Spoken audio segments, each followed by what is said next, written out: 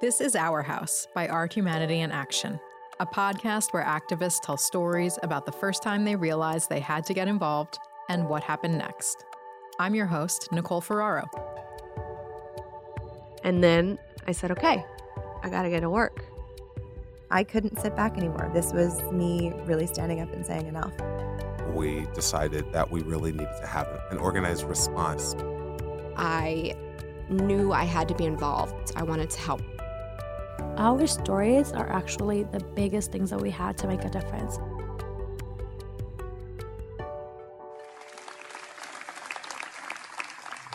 When I was first here on Friday, I wasn't an organizer.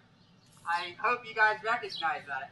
I came here just like you, and I heard that this was going on, and I felt a responsibility to show up. I see how social change works, and it doesn't just work by me talking at you. It really works on the ground by you talking to me and us engaging and having a conversation. You're listening to Justin Moffett. Justin is a young lawyer and an activist living on the Upper East Side of Manhattan. In the clip you just heard, Justin was speaking at a nightly Black Lives Matter rally and vigil that's been taking place at Carl Schurz Park in the Upper East Side neighborhood of Yorkville ever since the brutal police murder of George Floyd. Justin agreed to sit down with us to share more of his story, his own experience of race and racism, and how he ended up holding the bullhorn at a local protest. I was born in New Haven, Connecticut, and then we moved to Baltimore, and I stayed there until I was 8. Eventually, we moved to Nashville, and that was a culture shock and a half. That was an interesting environment for a young, gay, Black kid to grow up in. Most of my friends were young white kids. This young boy who lived down the street, who I used to play with, came around to my house and he was asking for me at the door, and my dad answered it. And my dad is a larger built Black man, and he's darker than I am in terms of complexion. And the kid was confused. He asked where I was, and I came around, and he took me back to his house. And he introduced me to his mom, and he said, "Mom, this is Justin. He's brown. He's not Black like his parents." And his mother was horrified. I mean, the look on her face. I was embarrassed. She was embarrassed. Even if he didn't understand what he did, it ties into a broader theme that I kept confronting. I contradicted in some ways the narrative that a lot of these kids had been socialized to believe. I don't think that they were prepared for the nuance that is the Black experience in America. In some ways, when I look back on this, I wish I had been more vocal and stood up for myself more, but that's a little unfair to myself because I was so young. What eventually that turned into, which is a little bit darker, is a certain comfort level to speak about Black people in my presence in a way that they never would in front of someone who might have been darker or someone who might have come from a poorer neighborhood. Obviously, it's uncomfortable and it's concerning that they thought they could get away with it. And as I said, in some ways, I'm embarrassed by having let them get away with it. But I think in some ways it's also telling because they revealed to me what was really going through their minds. And I think in many ways that still informs my advocacy and sense of social awareness. Because maybe those people would not speak so frankly to me today, given who I am today. But I at least know where what they were thinking when they were kids. I know what they were thinking when they were teenagers. I know what some of them were thinking even when they were adults. And so in some ways, it's given me a heightened awareness of where we really are rather than where we would like to believe we are.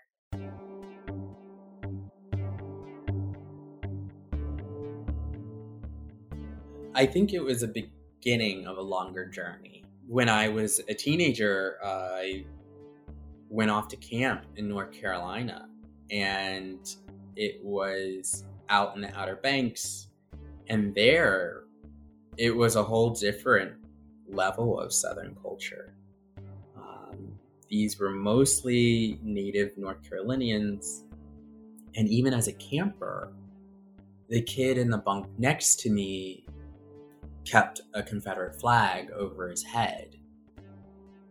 I remember a camper, this was when I was a counselor, a camper came up to me, and he couldn't have been more than 11, and he said, a fight's breaking out over there between someone and a colored boy.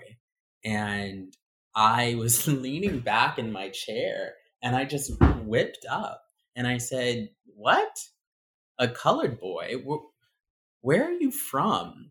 And I was expecting him, stereotypically, I was expecting him to say he was from the Deep South, and he said he was from Stamford, Connecticut. I was shocked. And so I asked him, "Who do you know that uses that language?" And so he said his grandparents. And I was like, okay, so there we go. So I became more involved with civics and politics and what you might call civic engagement. And I also started to feel as though these issues were personal in high school, especially because I came out when I was 15. So by the time we got to high school, I was involved in this YMCA program called Youth in Government, which is basically like a Molly UN program for state government. So I learned about state politics, I learned about the state legislature, I learned about the state Supreme Court. And so that really got me thinking about more systemic policy issues. And the watershed moment was when the Tennessee legislature introduced a bill that was later dubbed the Don't Say Gay bill. It effectively prevented public school teachers from teaching in the classroom on subjects that dealt with homosexuality. A friend of mine organized a student protest. It took place on the steps of the Capitol building, the state Capitol building in Nashville. And I remember hearing about it, but being anxious about whether or not protesting was really my thing. Despite having been out for 2 years, I still felt uncomfortable and unsafe being loud and proud in the streets of Nashville.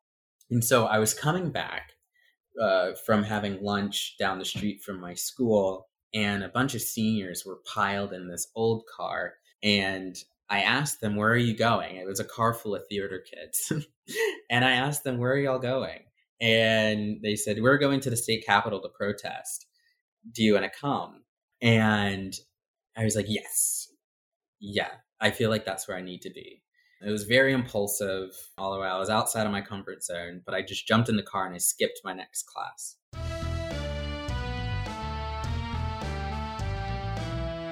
I remember standing there awkwardly, not really knowing what I was supposed to do. I was loosely following the chants, and there came a point in which one of the organizers had this huge gay American flag. It basically had the stars and stripes, but the stripes were the gay flag and the stars were blue and white.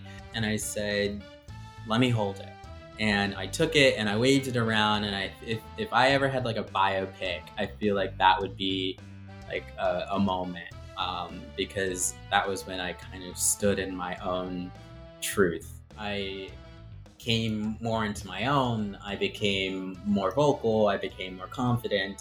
And I basically said, enough's enough. Like, I need to do something. What do we want? Justice! What do we want? Now! And if we don't get it, shut it down! What do we want? Justice! I had learned about the killings of Breonna Taylor and George Floyd through the media, like everybody else. Again, like everybody else, I saw the media reports and the local news reports showing the protests out in Brooklyn. And I also saw when they grew more confrontational in Minneapolis. So I was very aware of the raw energy that was in the air. I was debating, to be honest with you, I was debating whether or not my being in the streets was the best place for me, because I also know that given my legal background and skills, I'm also capable of being helpful and useful to the movement in other spaces. And I was nervous. I was nervous and I was scared. It's not every day that people wake up thinking, oh, today seems like a great day to be tear gassed. And then I saw videos of police cars basically going through crowds. It was a really tough call because I felt so strongly about it, but I was scared. So I went to a number of demonstrations in Manhattan. There was one by Stonewall. I was listening to the speeches, and what took me was the power of their voices, the power of their narratives. It reminded me of the power of storytelling, the importance and symbolism of being in the street and protesting, because that too is important, but also sharing your story and explaining to folks why this matters is also very important. And it dawned on me that that's something that I can do.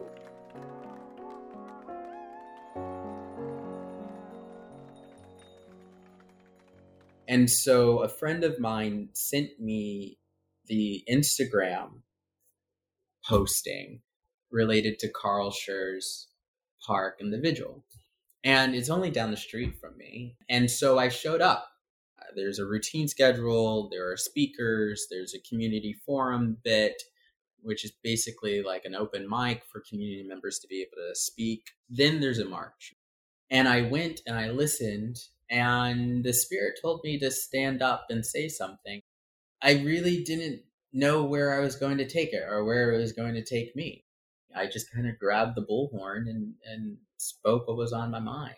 I invite you to use it as an opportunity of self-reflection on how you would like to continue your involvement through this movement so that it's sustainable, so that it's not cyclical, so that it's not just responsive to the news cycle that's constantly changing, so that it actually takes hold and becomes part of your DNA. So much so that you can spread that knowledge and energy to those around you and even to those who might disagree. Then afterwards, I marched with the protests, and we marched up Park Avenue. We marched around the Upper East Side, and eventually, once we were approaching 81st Street on Park Avenue, there was a very strong police presence. They blocked off the street, and by this point, I'm in the very front of the march. And we basically walked into a police blockade, and they jumped out with their nightsticks and billy clubs and helmets, and they started rounding people up. And in that moment, all of that fear and anxiety and confusion that I had before just disappeared. It was, in some ways, a very serene moment.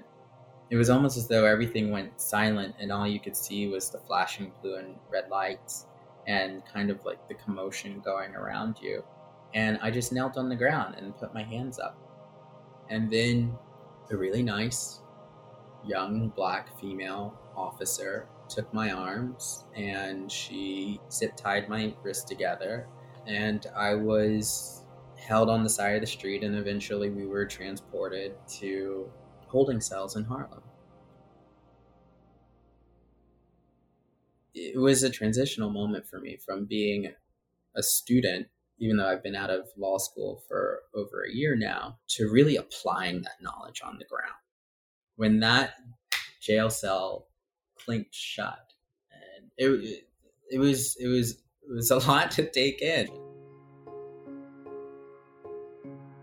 Even through all of that, I came back the next day, and I did it all over again in terms of giving a speech, in terms of talking to people in the crowd. And I kept it up. I kept doing it for 7 days straight. I was basically giving kind of public lectures. There was just no fear anymore, which was great to be able to have this kind of impact on my local community, which is predominantly white and affluent. And I felt like this was where I needed to be, because these are the people who wouldn't otherwise have this exposure and these experiences. We need to have sustained involvement. So a pledge that I made and that I encouraged and invited other people to make was to find ways of staying involved in a more sustainable way than having to show up here every day.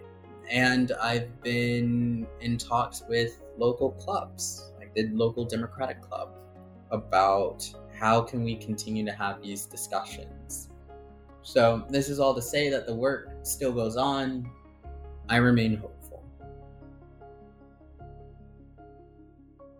Justin continues to use his voice to advocate for an end to police brutality and structural racism in our society and laws. In a moment, we'll talk with him more about calls to defund the police, how to go about sustaining this movement, and ways that you can get involved. We are literally fighting over the soul of the United States of America.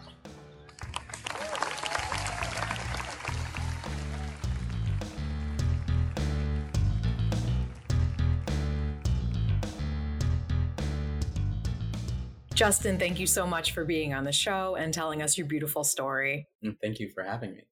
So to start, I'd love for you to talk a little bit more about the movement we're in right now. There have been ongoing demonstrations across the country for well over a month. What are some of the goals of all of this action? So I think it's important to recognize that though the Black Lives Matter movement and broader movement that is going on right now around police reform, though it's happening nationally, criminal justice reform is really a state and local issue. And that in criminal justice reform, I'm also talking about police reform. And so, yes, there is action going on Capitol Hill, but where the rubber really hits the road is at the state and local level. So being a New Yorker, I'm most familiar with what's going on here in New York City. And the big policy demands that have gone through successfully included the Eric Garner anti-choking bill, which prevents local law enforcement agencies throughout the state from using chokeholds as a policing tactic. The other one is 50A, which refers to a law that effectively protected police disciplinary records from public view. The public wouldn't have access to their past disciplinary records and misdeeds. Now, importantly, there are still a number of policies still left on the table that are being discussed. One is dubbed the Blue Wall Law, which deals with police filing false reports. There's conversation around ending qualified immunity, which is basically a legal protection for police officers when acting in their official capacity. And so I think those are the two big issues besides defunding the police and refunding social services, which is itself a massive topic and something that really requires a lot of unpacking. And I don't really know if we've done the best job at really explaining the heart of the issue. Luckily, there have been people out there who have created really informative and instructional and illustrative videos. But I would say, besides defunding the police and refunding social services, the other issues would be qualified immunity and filing false report. So for someone listening to this right now who wants to get involved but maybe hasn't found a way in yet, what do you suggest that they do first? Well, I think the first step is trying to find resources to figure out what are the issues in your state. Like, I'm not able to speak to what are the criminal justice issues in California that are on the table.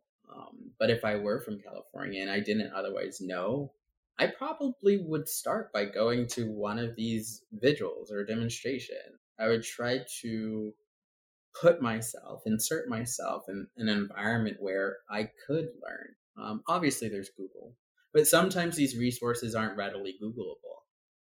For example, there's this website here in New York called blackopportunities.com, and that helpfully lists out a number of the policy demands of the New York Black Lives Matter movement. I only learned about it because I was on the ground at the vigil, and a resident or an activist came up to me and she told me about it, and she wasn't even of color. It just goes to show you never know who's in a position to expose you to a new resource. So I think you just have to put yourself in these spaces. And then once you learn, you got to disseminate that information, because obviously not everyone and their mother is going to show up to one of these events, but they very well might learn about it through the network effect of, well, if you go and then you put it out there into the ethos, into the internet blogosphere, you can extend your sphere of influence and exposure to other people who might not otherwise have access to these spaces. Okay, so last question then. One of the things that you've spoken about is what happens when the momentum fades and people aren't in the streets as much. How do you hope that we'll continue to sustain this movement? Well, I would like for advocates like myself, or community organizers, or members of the concerned public to find other forums and venues to continue having these conversations and hosting discussions, so that we can keep the movement going past the point in which we're no longer protesting in the streets. The flip side of that is, I think it's important for members of the public to remain engaged and to keep an eye out for those opportunities, to want to stay engaged, to want to attend a panel discussion or a working group, to join a civic organization that's engaged on these issues, to follow the NYCLU, which is the city affiliate of the ACLU.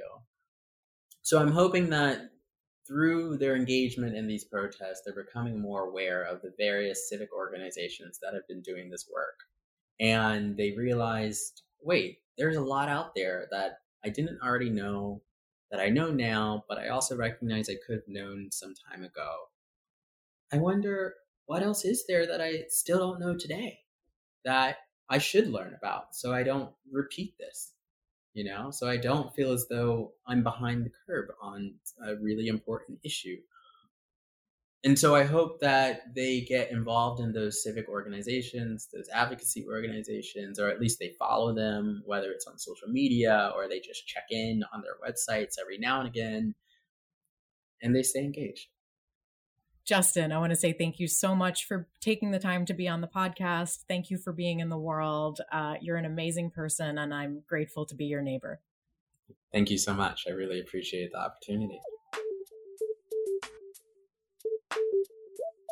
Thank you so much to Justin Moffitt for taking the time to talk to us, and thank you all for listening. Before you move on to something else, we ask that you please take at least one action to get more involved. Whether you'd like to sign a petition, make a donation, get educated about structural racism, find a local protest, or look into the laws that need changing in your community, we've compiled a list of resources and easy actions that you can find in the show notes for this episode and on our website. Black Lives Matter, silence is violence, and it's everyone's responsibility to fight for the safety, health, and well-being of all Black people. This podcast comes from Art, Humanity, and Action, and it's produced and edited by Jeff Rose. Music is by Audio Blocks. You can find more activist stories from the podcast at arthumanityaction.com. Thank you so much for listening, and thank you for being in the world.